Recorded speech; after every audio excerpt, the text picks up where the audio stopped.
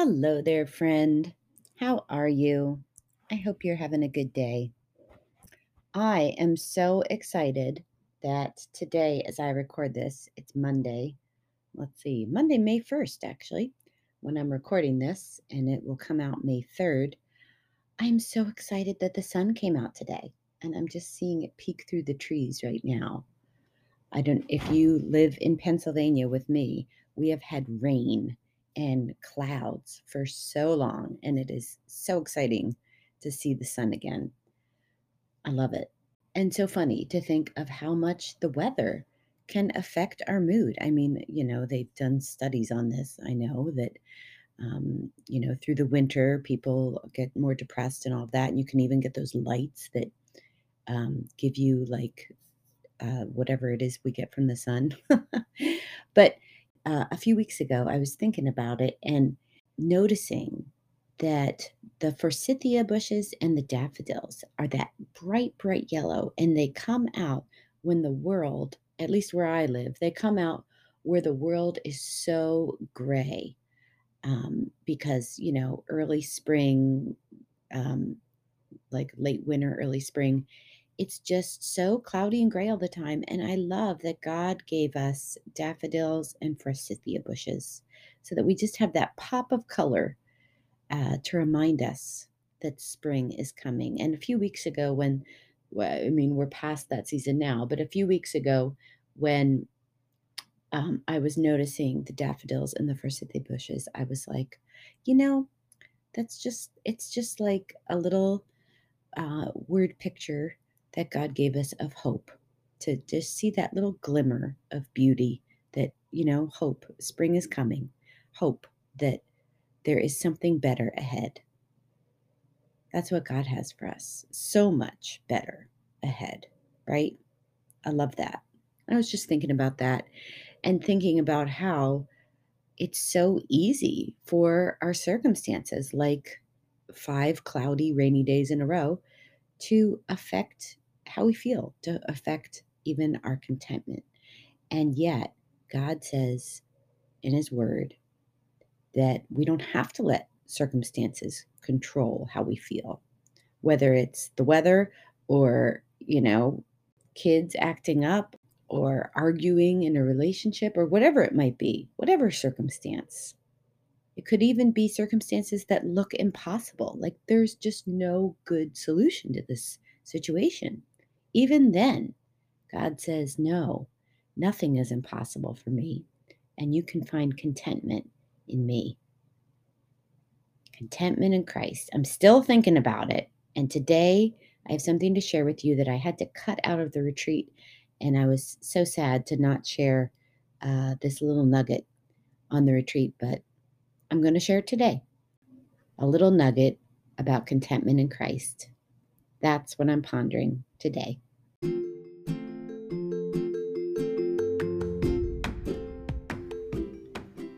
This is the Pause and Ponder podcast with me, Susie. Thanks for joining me. Let's pause and ponder the greatness of God together. Okay, so last time I just talked about being discontent, which was not very encouraging, I'm sure. But yeah, that was where I started. So, talking about discontent and the definition of discontent being not having what we want and not wanting what we have. Great definition. But today I want to move on to the actual definition of contentment. What is Christian contentment? So I think I mentioned that I read this book by a Puritan pastor, Jeremiah Burroughs. Awesome book, long book, but really good if you want to really delve into what this is, and if you really want to be challenged. I listened to the audiobook, and it was great. And the official title, I think, is The Divine Jewel of Christian Contentment, or maybe just The Divine Jewel of Contentment, something like that, by Jeremiah Burroughs.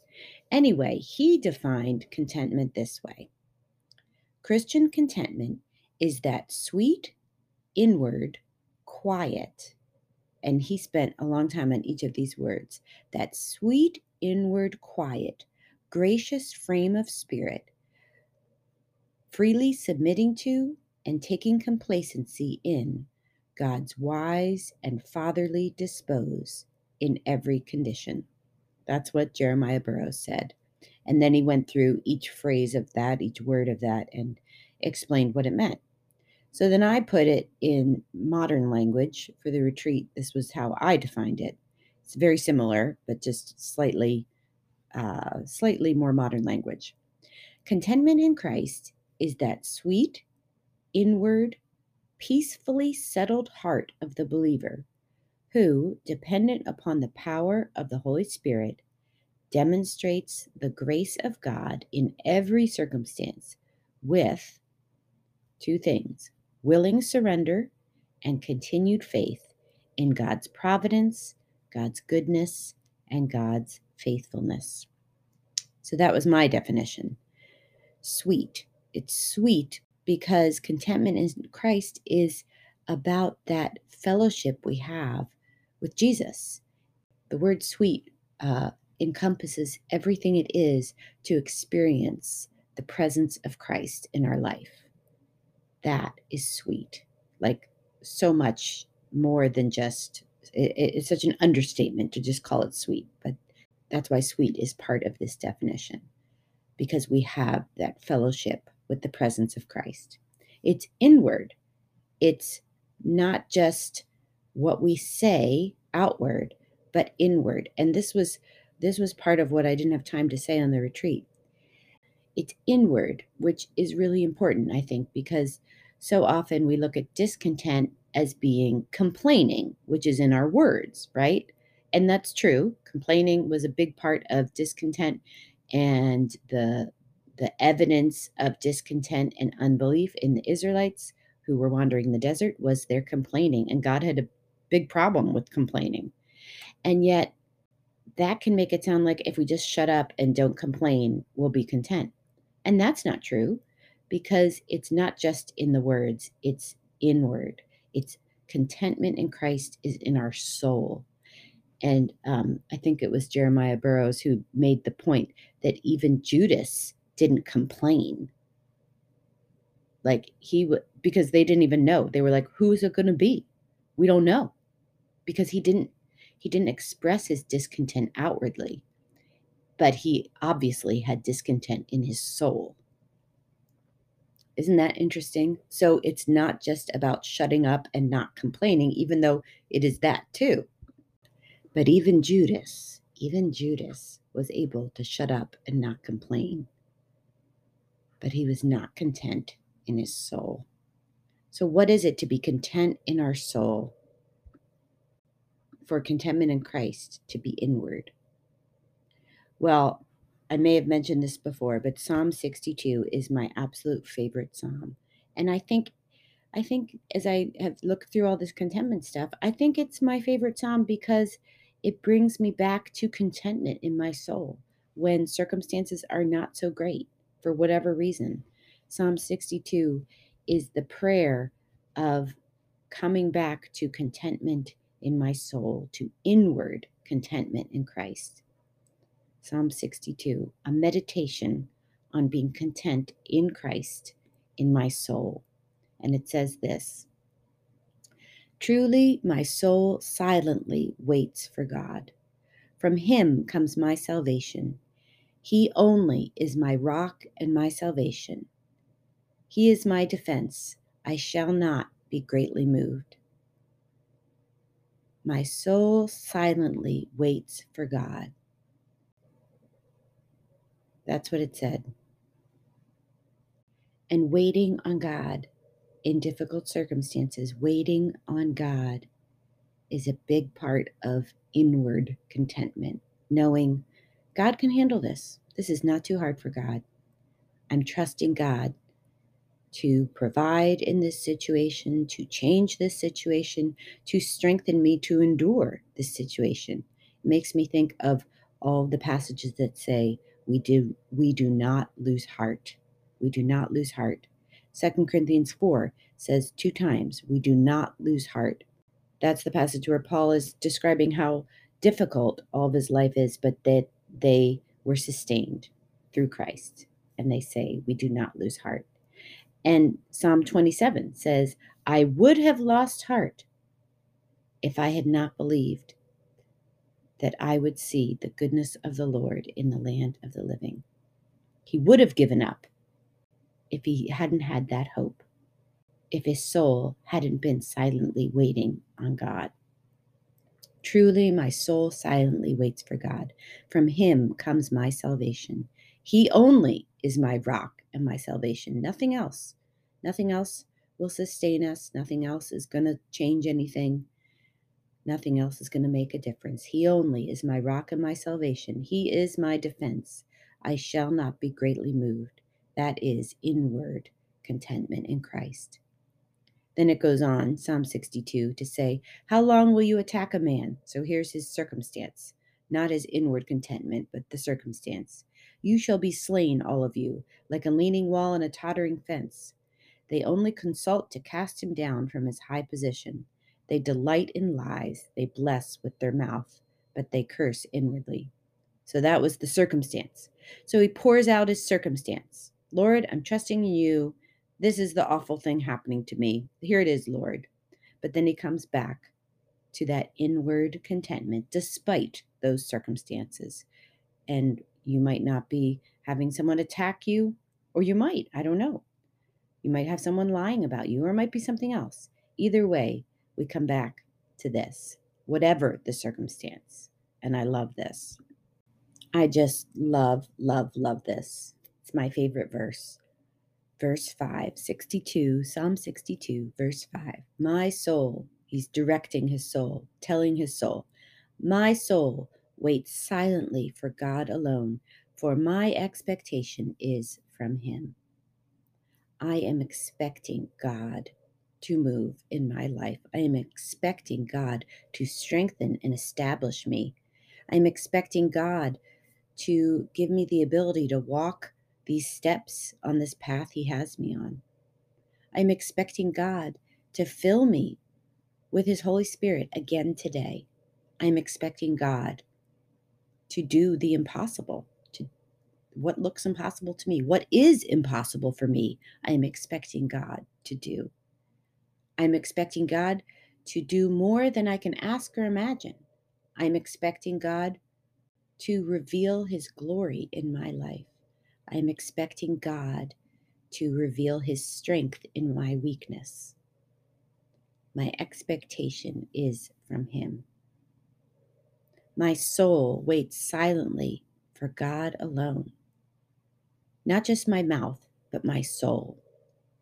For my expectation is from him. You know what? He is trustworthy. He is faithful. He is loving. He is kind. And he is wise. His ways are always good. God is good. The definition said, having continued faith in God's providence, God's goodness, and God's faithfulness.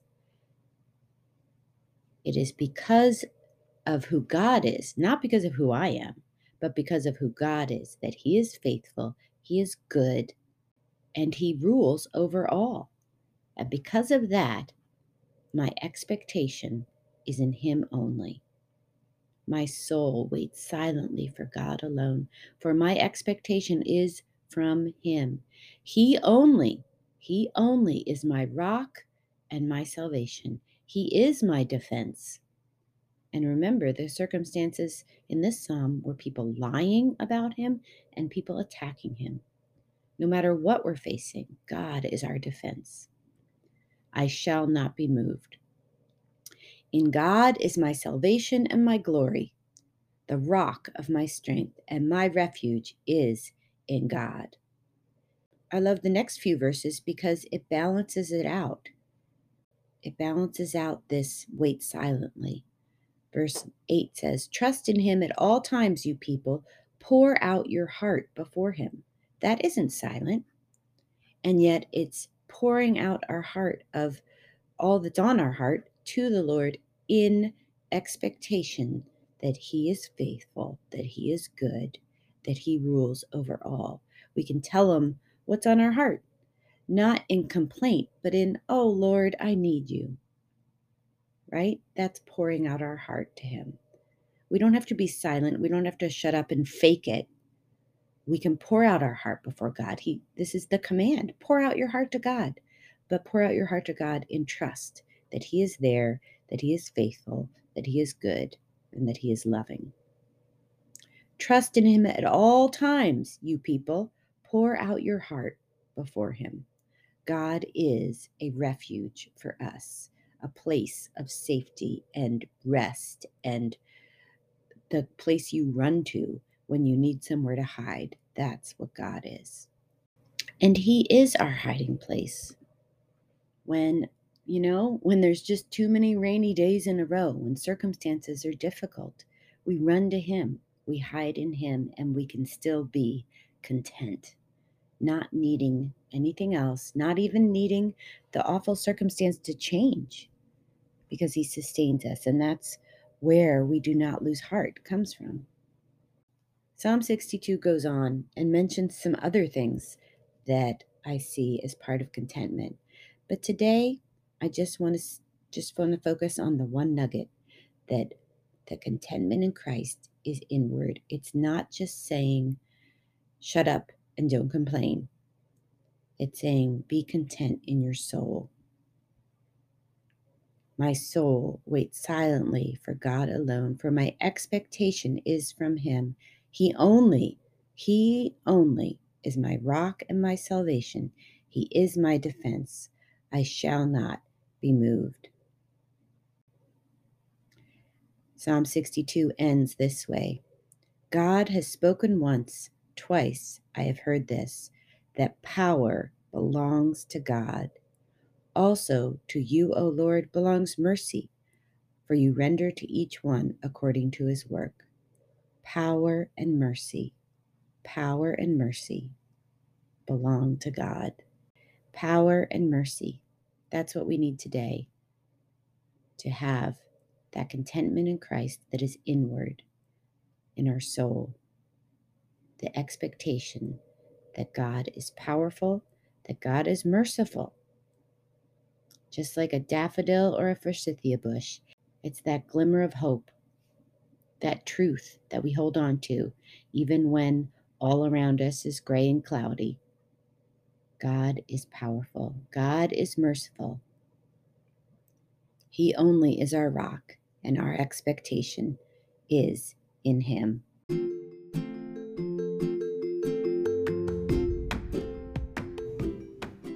And that's it for today. Just that one little nugget, that contentment in Christ is inward. When we say be content in Christ, we're not saying shut up and stop complaining. We're saying pour out your heart to God. Look to Him. Find your expectation for things to change, for good to come in God alone. Till next time.